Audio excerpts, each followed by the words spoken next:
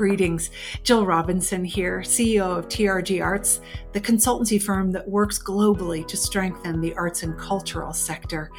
And today, as part of that effort, I'm launching a new podcast called Leading the Way with Jill Robinson. Leading the Way is going to be focused on the issues that we think, and I think, leaders need to be considering as they make their way into the next decade of arts and cultural management and guidance and effectiveness. My inaugural podcast, this one, I'm joined by Vincent VanVleet with the Phoenix Theater Company, Jill Anderson with Syracuse Stage, both TRG clients, both theater organization leaders. I hope you enjoy this inaugural episode. I'm grateful you chose to join me today. Vincent VanVleet with the Phoenix Theater Company and Jill Anderson with Syracuse Stage. Welcome from the East Coast. Jill, thank you for making time to be with me today. Thanks for having us. You betcha. And Vincent, you're on your way on to your great summer holiday. Thanks for making time for leading the way before you head out. Yeah, really happy to be here. So you know, both of you, that the orientation that I have to this conversation is in the context of so much really robust and excellent reporting about the state of the American theater today. It is like other industries that were really badly affected during the pandemic. The restaurant industry is one that comes to mind. The theater industry has been deeply and more long-term affected by the variables that came out of the pandemic and were in the pandemic. But there was a lot of things going on in American theater and nonprofit arts and culture before the pandemic. I think maybe I'd just like to start with Vincent, I'll start with you. If there's one thing you just would say about what you think about the state of American theater today, what would be your couple of sentences to get us kicked off? Yeah, I would say I'm not surprised about the current state of affairs. We were having this conversation individually, at least, and maybe amongst a few organizations about business model prior to COVID. And I think I think everybody thought maybe the Shutter Venue Operator Grant was going to actually help put people on a new playing field, and the fact that that has not been the outcome for most theaters of the use of those funds, that they have found themselves having used up those funds and still dealing with business model issues, and for a lot of them, a lack of return to what their pre-COVID attendance levels were and their pre-COVID donor levels were. Right. We're going to talk about that reality and how it's different in both of your organizations. Jill, top line, just to kick us off, observations about what you see. I think it's a really exciting, if not incredibly daunting time for all of us in the field. I was reflecting with my artistic director partner earlier today that folks my age, I'm 45, were sort of the last people who were raised by the founders. And so we had that opportunity to sit at the knee of the folks who launched this movement in America. And now we have this chance to see the staff who are coming up behind us, the leaders who are coming up behind us, and maybe have this real generational moment in the field at which we are, as Vincent said, able to reflect on the models and make those generational changes to sustain the field, or if not the field as we know it, the field in a way that contributes to the communities we're situated in. Yeah. Okay. So you both know, just as a piece of context here, you both are longtime TRG Arts clients. And I say that because I want my listeners to know that these are two organizations that we know well and who share some common strategic grounding to running nonprofit arts and culture theater organizations. I would just say it's shared grounding. Doesn't mean right or wrong. It's just a shared orientation that we've got to some pieces and parts of this time. We know, you both know, that TRG at the beginning of the pandemic started a free, what initially was called COVID sector benchmark, now is called the arts and culture benchmark, and we're updating and comparing regularly how the field looks from a from a consumer standpoint since the pandemic. And on the main, what we know is that between the four categories of arts and culture that we have enough data to be able to report on regularly, which include music, classical music, dance, performing arts centers or presenting, receiving venues, and theater. Theater has taken the longest to recover and has had the deepest sort of troughs during the period and the slowest recovery cycle. Today, through the end of May, audiences are still down in the 30s, revenues similarly. Philanthropies in theater has taken a hit even more deeply recently than what we saw by the end of last year. So the field and the sector, Michael Paulson, one of his articles said he interviewed 72 different leaders. I think one or both of you were part of talking to him about that. So there's lots of data here, is my point, about the state of American theater. And yet there are differences in your realities. And yours aren't the only ones, but we're starting with you because we know you, and because we want to highlight the both of you and the successes relative to that data that we see. So there's a series of initial kinds of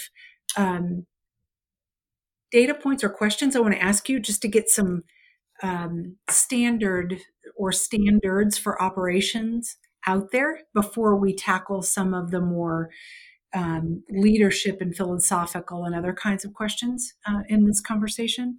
So I'm going to start with this. There's a half a dozen of them. I'm going to start with this one. Jill, when did Syracuse Stage reopen during the pandemic? In what year and under what circumstances? Can you just give us a sense of outdoor capacity? Give us a sense of your reopening realities after. Sure. We first welcomed people back in the building with a fall 2021 production of, oddly, a pandemic or outbreak play, Eureka Day, deciding it was not, in fact, too soon. We were able to open at full capacity, a little outbreak comedy. We were able to open at full capacity, but we were doing vaccine checks and full masking at that point. In some ways, I don't think we ever closed, and we can cover this ground later, but we produced a full season of filmed work the previous year, and I think that's been a key differentiator for us. A full season of filmed work. So there were digital access to what you were doing. Correct. Mm-hmm. Correct. Okay. Vincent, can you describe the realities in Phoenix for us? Yeah, we reopened for live performances actually in October of 2020. So just about 6 months after closure, we spent that time modeling and then building an outdoor stage across the parking lot from us at Central United Methodist Church. That is a giant church that was also shut down. They have a 20,000 square foot courtyard that's enclosed. And so we were able to pivot very quickly and mobilize, and we built a 250 seat socially distanced outdoor stage in pairs of two so that we could get back to live performing very quickly. Mm-hmm. Let's talk for a minute. You keep the mic, Vincent. The realities around masking and vaccinations. What kind of political or policy rather environment were you operating in back then? Yeah, we actually had an approved Actors Equity Association health plan. We were one of only 17 theaters in the country actually approved to reopen for live performances based on what we were doing. And from a cast perspective, we kept everybody isolated and masked. In a couple of shows, we actually cast actors that were cohabitating together so that we could reduce the risk of them being exposed by other folks. And fortunately for us, the entire period of time from October to May of 2021, we didn't have a single COVID case amongst any cast member or crew member that was involved with the production. On the audience side, masks were required when we were doing temperature checks. We were not doing vaccine checks at the time because vaccines weren't even available, quite frankly, until I think it was March maybe of 2021, where the mass rollout occurred. Yeah. Yeah. So we didn't really have a lot of pushback until roughly May, after vaccines were more readily available. We started to get some mask pushback with only a few patrons. And we were able to manage those situations carefully because it was mandated by the government at that point. So we had kind of the ability to fall back on the city and state protocols for having live events, and that pretty much took care of any fallout or political pushback at that time. Yeah. Okay. So I hear October 20 opening, equity contract, safety protocols, creative, cohabitating folks. That's creative, and adhering and creating what felt like, even if it was frustrating to some of your patrons, maybe on occasion, a reality of safety outdoors and safety protocols that were being adhered to. Jill, what was your reality? I'm remembering that year of our virtual programming, and I'll give tremendous credit to our artistic team for finding, similarly, either the one-person play or the actors who already lived together. But, I mean, it felt a bit like the Shoemaker's Elves. We would put actors in a room alone, zoom in a director, leave costumes and props in the room at night, knowing certain air changes could happen, do Zoom instruction from a designer helping the actor deal with their own wigs and makeup.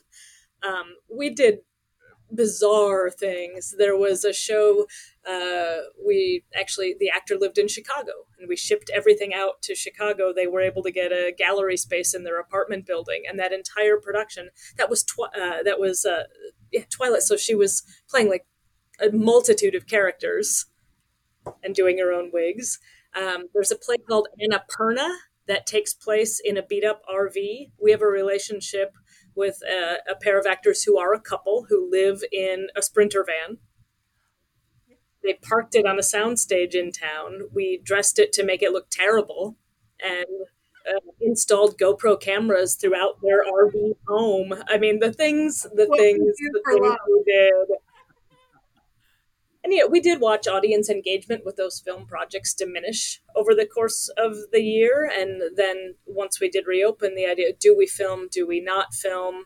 Are we filming for folks who are still not comfortable coming out? Or are we filming in case we have to shut down, which we did have to shut down numerous times after reopening.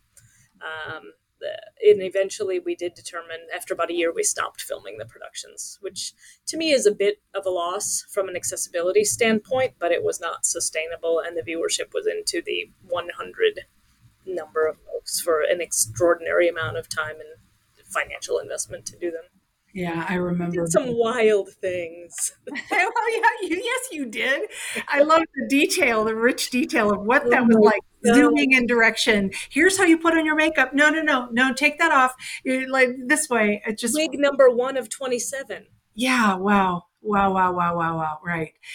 I remember thinking as a person who cares deeply about the field with such optimism and hope that I still have about this channel called digital. And I do believe it will be part of the future. I think the experiences we've got and the practice we got in some of that will reemerge. But from a safety point of view, when you reopened, Jill, I didn't ask, did it rankle or did it frustrate, or was it more challenging than what you heard with peers? Did you look at it going, look, actually, we emerged from that pretty safely?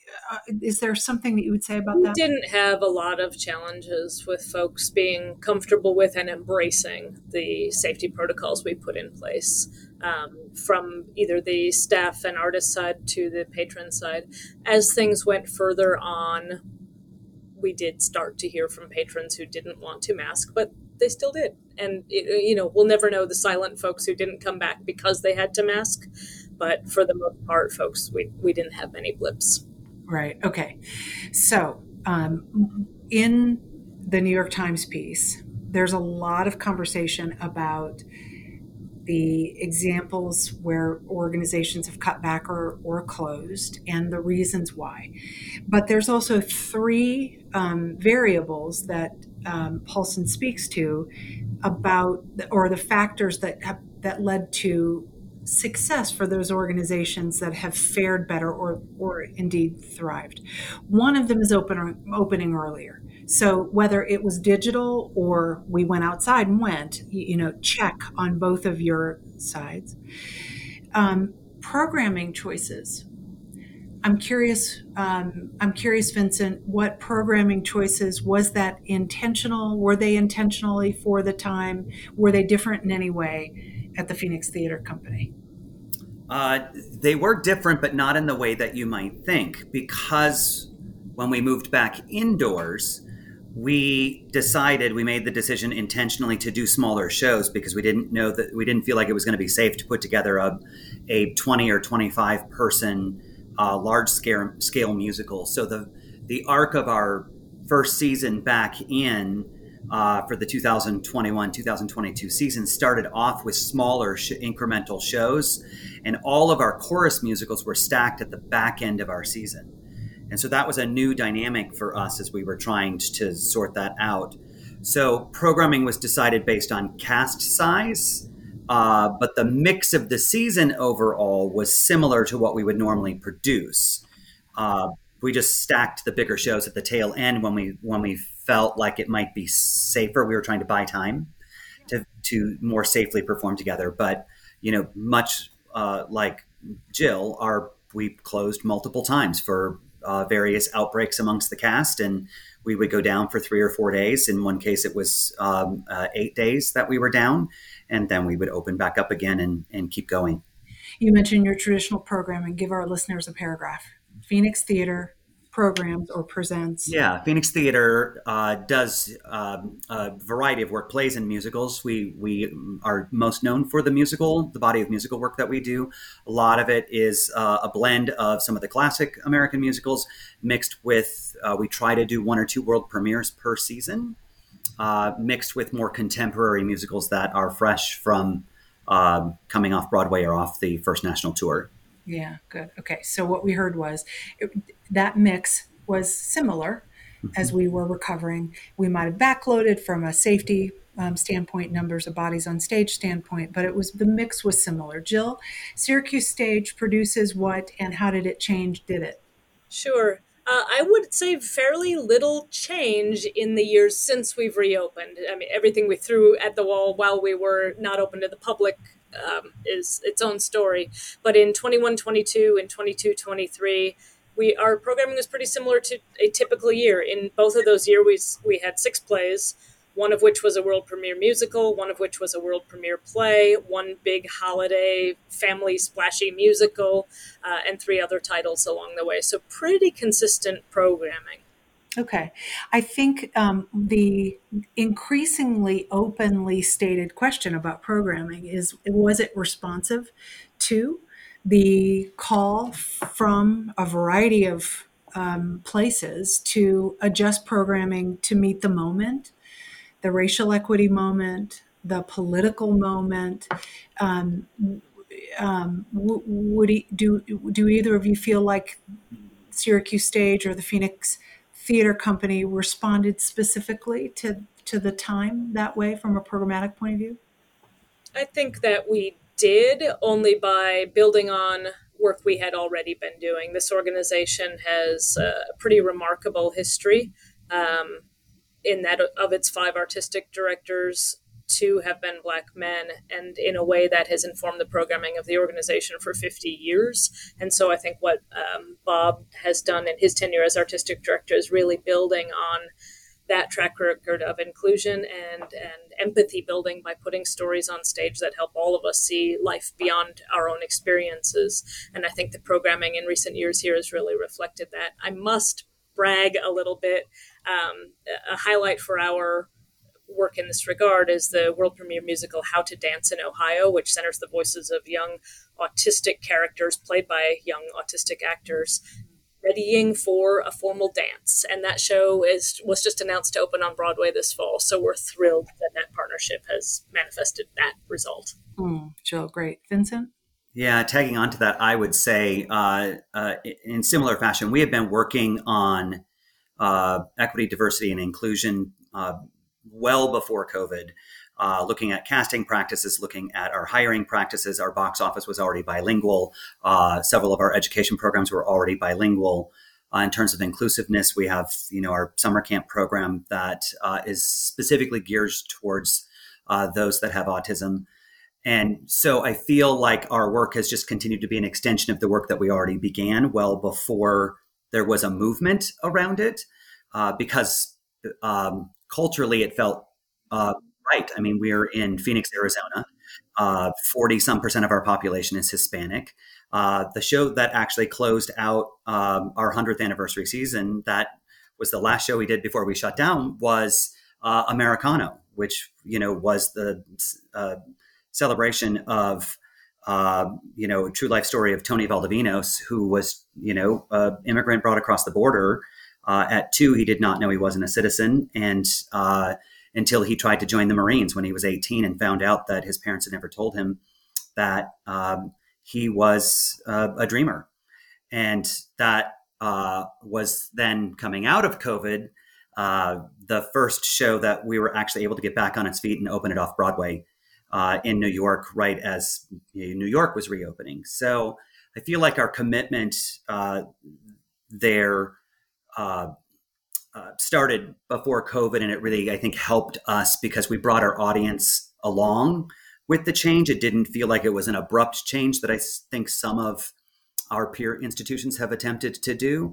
That may have alienated audiences that weren't prepared for those moves. And there is something to be said for bringing audiences along with the body of work that you want to do. And when you want to try things, you start to put them in the season, a few at a time. We didn't have a track record, for instance, of doing world premieres. They used to just not sell. And we really had to spend a great deal of time over the course of a decade acclimating our audience to wanting to see work that they had never heard of before and not be afraid of titles or that said, world premiere musical. Vincent, we have to send you Brian Quijada Somewhere Over the Border if you don't know it already. That was one of the world premieres we did in that first season we were back. Oh, wow. Yeah, musical. Please do. Yep. I'm so glad about that, even just that exchange, the sharing that is happening right now. Okay. One other thing that Paulson reported on was market conditions in organizations that are not suffering as badly or thriving. Now, Phoenix, Vincent, is the 5th largest, I think, market in the country. But from a theater perspective, or arts and cultural perspective, recognizing that arts and culture gets a small share of any market. So let's just call that a spade. But what does the arts and cultural competitive market, or for the discretionary dollar, look like there? Oh boy! So I don't actually look at peer organizations, whether they're performing arts centers or we have another regional theater that produces in town, as competitors, because Phoenix arts goers in Phoenix go to multiple organizations. We know this. We have the data. We have a huge overlap with the opera. We have huge overlap with the other theater companies. And really it is a byproduct of zip codes. That if you do a zip code study in Phoenix, you can kind of see who traffics your organization and what areas of both the central core and the outlying areas. And so that I don't know if that's unique to Phoenix being the significantly large market it is. The competitive forces, I would say, is more for product, right? The ability to secure a license on a show. Phoenix was built in a very segmented way. So you've got Phoenix proper, but then all the suburbs have grown into the city. So it's this large metropolis. So you've got, Tempe, Scottsdale, Chandler, Gilbert, Peoria, Glendale, North Scottsdale, Wickenburg.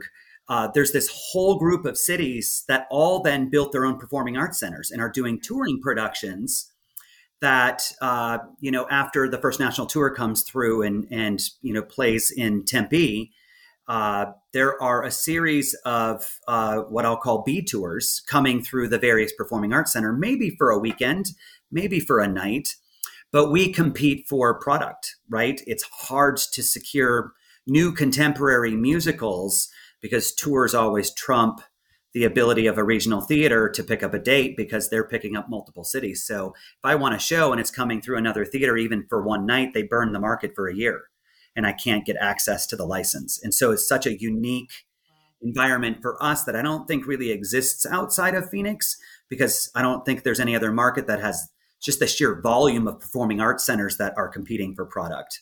One of them in particular has completely converted to being like the concert venue.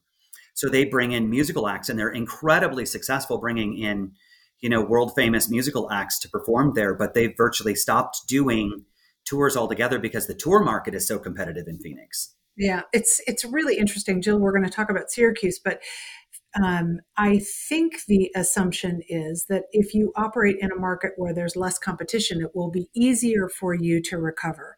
Phoenix is not that market. There are lots and lots and lots of venues, lots and lots and lots of, there are 2 regional theater venues. Just to start with your own particular type of art form, there's lots of arts and culture. There's professional sports. It brings all of the things that a major market brings. And there's also, I think, an assumption that makes it harder. And what you and I think all 3 of us agree on, is that creates a database of people who are spending money. And the question is, do we compete or not? How much? And I'm going to get to where and how have you invested during this time. But the construct, I just want to clarify. Jill, talk about Syracuse and how you view that market from a competitive point of view. Sure. We are, in a sense, for a producing house, the big dog in town, and that certainly has its advantages to us. The ecosphere here consists of Roadhouse, who increasingly is launching national tours, particularly in partnership with Disney. So that has an impact on it. We presume there are folks who are buying one show a year for the big family outing, and when Lion King is starting a national tour downtown, that may or may not have an impact. But as you said, Vincent, the data doesn't really back that up. The data indicates that people are cultural omnivores, and that core group who's supporting the Contemporary Art Museum in town is supporting us, is supporting Syracuse University D1 sports. That people in this town who go to things go to all the things. So that's been not an identified challenge for us here. Yeah. Okay. So different markets for certain, different realities. The last question I've got is about how you invested during this time. So I want you to reflect on your staffing levels. And what you continued to invest in, or how that changed, as well as where you invested elsewhere. Can you just give it, Jill, keep the mic, talk about staffing and talk about other areas of investment during this time period? Sure. And I don't think any conversation like this that involves Syracuse Stage should go without noting we have a distinct differentiator in the relationship we have with our host university. The fact that we're in partnership with Syracuse University, who maintained their financial support for Syracuse Stage throughout the pandemic, that's a key differentiator for us. In exchange, that money is earned by the services that our staff provide to the Department of Drama. So I'm so proud that throughout we have maintained full employment at full compensation, even offered bonuses in a couple of those tough years. Small, but that means something to folks. And part of that is because we were obligated to provide the same level of support to the university's Department of Drama. And part of that is because philosophically, one of our 3 identified core values that the board has adopted is taking care of the makers, taking care of the people within the building. So I think the board's endorsement of leadership's plan to maintain full staffing really has made a huge difference for us. And I'll say, too, candidly, halting or pausing our contract with TRG might have been an easy choice to look for resources at that time. And it's not a choice we made. And I think we continue to see the benefit of maintaining that relationship and that work through bizarre and unsettling times. So I think the choices we made to maintain staff, remain in constant contact with our patrons, even to the point of producing that full virtual season, we never disappeared from folks' consciousness. There are folks who chose to engage or not engage, but we kept communicating. We kept offering performances they could observe, they could watch. We actually added more classes and workshops for youth and adults offered online throughout the pandemic. We did more work that was invested in the community. So we launched something called Syracuse Stories that partnered with local nonprofits, and we'd film in the theater conversations that were tied to the work on our stage or in the filmed productions. We actually produced a local writers project that had been seen at a small culturally specific Black theater in town.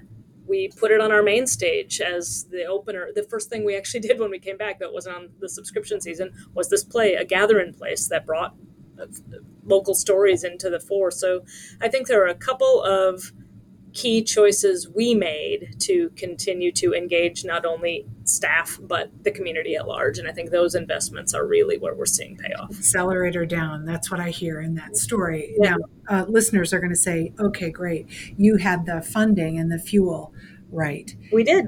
Vincent didn't. Yeah. And what we're going to hear is accelerator down is a thing. So Vincent, talk about your version of that. Accelerator. We did, and obviously Jill knows this because she led it, but we dug in during those darkest days and started a strategic planning process of all things. We were up for our plan was expiring anyways with our centennial, and we decided to go full speed ahead with our planning because we knew that this too shall pass, and we knew the pandemic would pass at some point, and we wanted to be prepared coming out on the other side.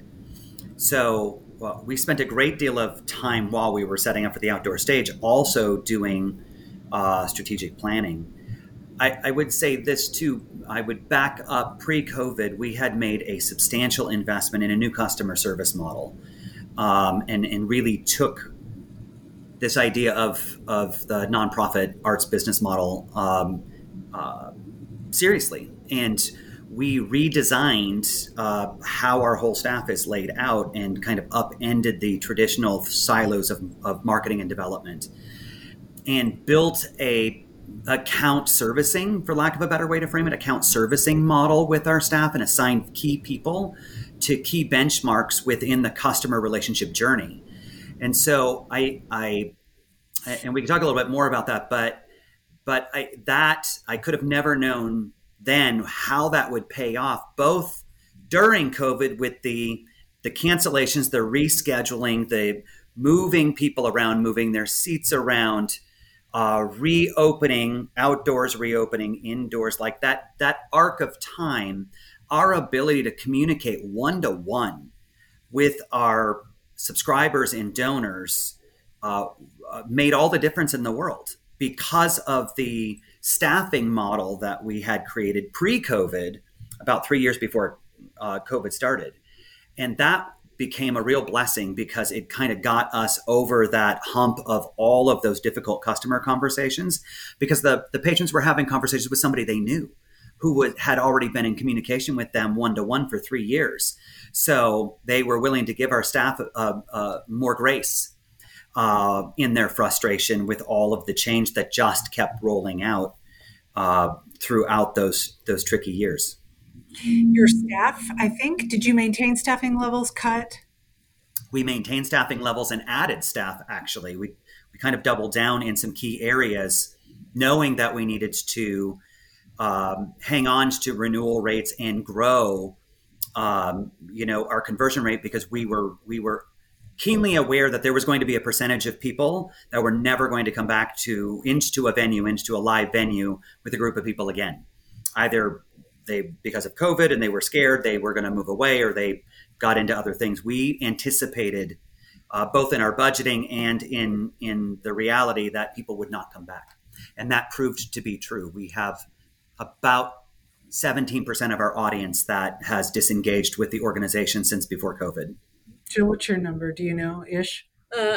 Overall attendance is still down about 30% in the combination of subs and singles, but I think, like Vincent, we recognize that, right? Folks whose kids have moved them closer, folks who literally don't drive at night anymore. Some of those things that we can overcome and some we can't. So the investment now is all about acquisition and bringing new folks into the building who will succeed those folks. And we've been working on that for years. And, to be honest, we're still projecting substantial deficit this year. We've been able to retain a significant chunk of federal relief dollars that will allow us to fund deficits like that for this year, next year, maybe one more year, while we do all of this deep work on identity, where we're headed, and rebuilding that database and reconnecting to even more people in the community. Yeah. Okay. Again, having the university provide about 28% of our overall budget is an advantage. Having that federal relief come in over the last few years is an advantage, but those are not necessarily always going to be exactly at those ratios. We know the federal relief is not likely to return. So we've bought ourselves time, but we don't think we're particularly immune from any of the challenges facing other folks as well. Okay, so let's do a summary then of, a summary of where you are financially. You've just described that there are bunkers, sort of financial bunkers that you've got at Syracuse Stage. I'm going to come back to how you are acting to counter or to ensure a positive future, because I know you believe that, Jill. We have finished 6 of the last 7 years in surplus, tiny or significant. Okay. And so we go into 24 with about $1 million of accumulated surplus available to us as cash, and an additional $250,000 that we set aside over the years, calling it the Innovation Fund, which we've never tapped. But the idea was it would provide basically internal venture capital if we wanted to try some new things. So we have those resources. The budget we have approved for the year we're going into projects about a $400,000 deficit. So simple math, right? We could do 3 years at that level of deficit and then have exhausted the cash on hand. We projected a $500,000 deficit in FY23 and finished in balance. Not through strictly dumb luck. I think we did some things right along the way, including receipt of the employee retention tax credit, which we hadn't forecast. So we do come in with a little bit of a resource pool that we can use, but we have a unique opportunity now. It's a 50th anniversary year. So what kind of amped up fundraising can we embark upon as part of that? Something else we're very proud of is that we've just secured the largest gift in the history of the organization. And that is its own good thing, but that it is specifically being used to fund new play work on an ongoing basis. So where so many other organizations have been forced to or have chosen to scale back new play activity, we actually are investing in it more deeply, which is thrilling for us as a staff, and I think holds a lot of promise for our community. So in this, I hear, look, we were successful in the nonprofit model relatively heading into the pandemic. We had surpluses and we built in reserves. And so we came into this, and we also had the benefit of tax incentives like everyone did. And there are realities right now. There are realities about costs and other things that we know and audiences and other things, investments that we need to make. We're clear-eyed about that, planning around that, and feel relatively optimistic. I'm putting words in your mouth because I want to characterize a narrative here that's clear. Like these aren't two leaders. We're going to get to you, Vincent, for sure. But these aren't two situations where it's like, oh, we got this all sorted. Not remotely. But it's also like, it's not a narrative that says the sky is falling and we're about ready to close either. And so that's a really important thing, I think, for people to hear. Vincent, describe from a business standpoint how the Phoenix Theater has evolved over this time. Yeah, I would characterize our situation as the largest economic boom in our 104-year history. We are. It's been really amazing, and I think part of it is also backing up. We were in the middle of a capital campaign as part of our centennial to build our new building. Um, that's breaking ground actually in just a few weeks here. And so there was a lot of momentum both around the centennial and around the capital campaign. And then, of course, COVID happened. So there was this kind of interruptus. We did strategic planning during COVID. We opened outdoor stage. Then we reopened as a company.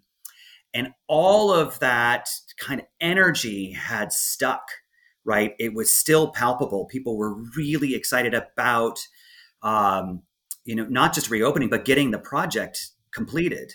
And of course, costs escalated and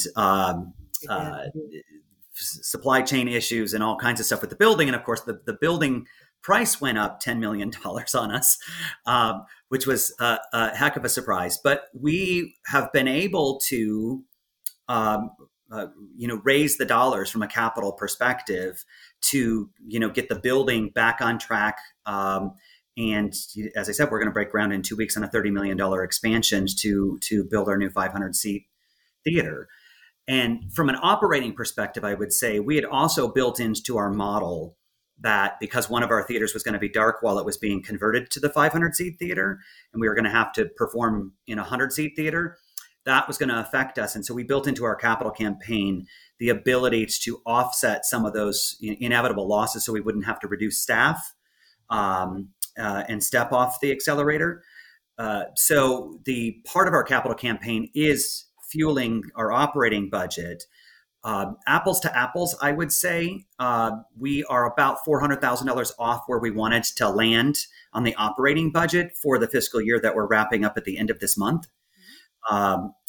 We've got some things out there yet that may solve that, but and we've got another month to do so. But I'm anticipating we're going to be somewhere between $200,000 and $400,000 off the mark. But we have ample cash on hand because we have the capital campaign. We have all of these grant dollars that came in to support that and to support the operation. So we financially are in better shape post-COVID than we were going into COVID. So the narrative between you is different. A centennial is a thing, right? A university is a thing. You're both describing positive operating results and some surprises that are not so, like it's not everything is meeting plan. But I am talking to two leaders of two theater organizations who are not feeling like nor acting like their organization is in crisis.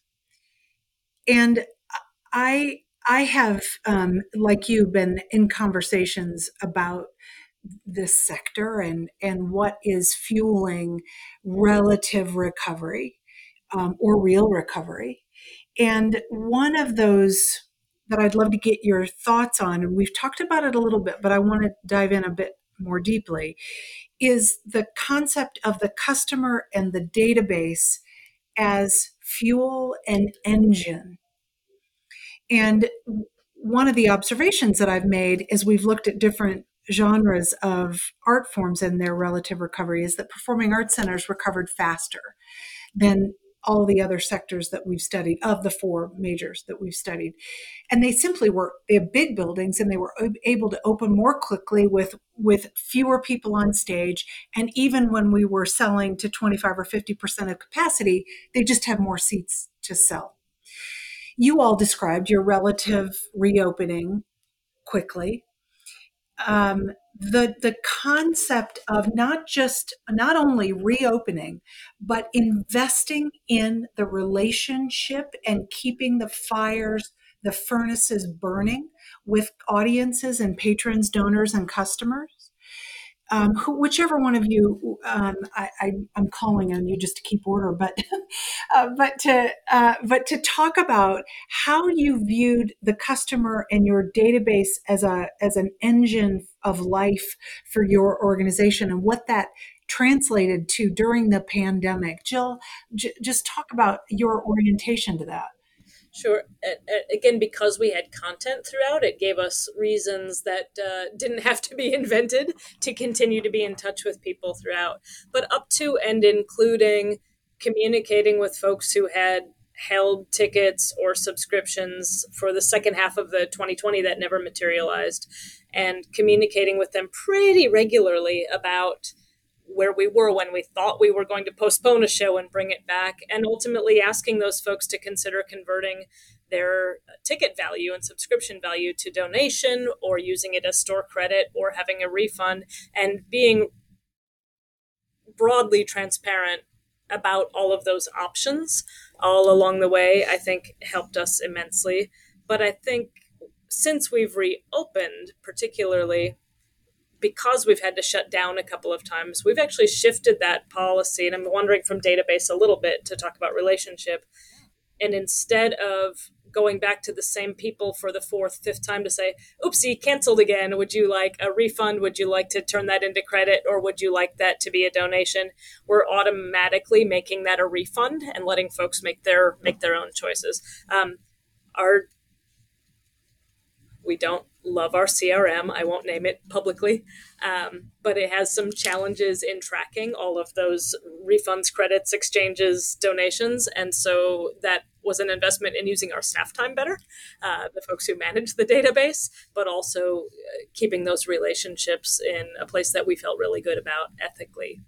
Now we've had so many new to file people come in the last, particularly in the year that we've just concluded, that the opportunity to really grow those folks and steward those folks into returns this year is terrific. We've also had some trustees and volunteers offer to host events, thanking and cultivating folks by zip code in their own neighborhoods. It feels like a Tupperware party from days of yore in a way we haven't done before. So next week we have a party with 80 people, half of whom aren't known to Bob and me yet, but they are people who were in the database who said yes to an invitation. And just being sure to continue to make those invitations has been key for us as well. Mm-hmm. Yeah, Vincent, I know, please speak to your orientation to this. Yeah, I'm not quite sure where to begin because there's so much material there, but we've prioritized customer relationships and retention for quite some time, dating back to the work that we did with you, Jill, on NPS. And we've continued that work. It stopped during COVID when there was a lot of things going on. But the minute we moved back indoors, we re-implemented the NPS protocol. So we are continually surveying our audiences about their experience with the organization and following up. And to this day, there's built-in staffing around who responds. 9s and 10s go to the fundraising office to be followed up with to see if they want to become donors. Everything less is divided out amongst who wants to handle if there was a customer service issue that we want to follow up with. So those relationships have been prioritized. I think building on that is the new customer service model that I talked about. We have systems that are in place around new to file folks that are coming in. Gloria on our team handles every single one of those folks, and she calls every single one of them and immediately makes a special offer to get them into a second and or third show by reducing the price on the ticket that they just paid to put them in a small package. And she does, on her own, she generates $1 million in business annually from those upgrades. We have Lauren, who's the next level, who is year 2. Her sole job, all she does all day, every day, is take those folks that don't even recognize themselves as a multi-ticket buyer or a subscriber under our definition, right? Her job is to renew them. That's all she does, is to get them into another package for one more year to help with that, the generate loyalty, like help grow roots to the organization. So she starts scheduling backstage tours. So they start to get these little perks and learn more about the company. And then by year 3, they're moved up to the full patron concierge team that then takes care of them, in the same way, and more benefits are added. That kind of layered approach where each of those team members is both responsible for their ticket behavior, but also turning them into donors, whether it's, small gifts at first and then moving them up the continuum. They are responsible for both things. They are both fundraisers and customer service agents for helping them with whatever they need. One of the most provoking conversations that we're having right now in the field, that we've had for a long time, but it's really getting a different kind of attention, and I'm curious about your point of view of it, is that the subscription is not going to be part of the future. And different. I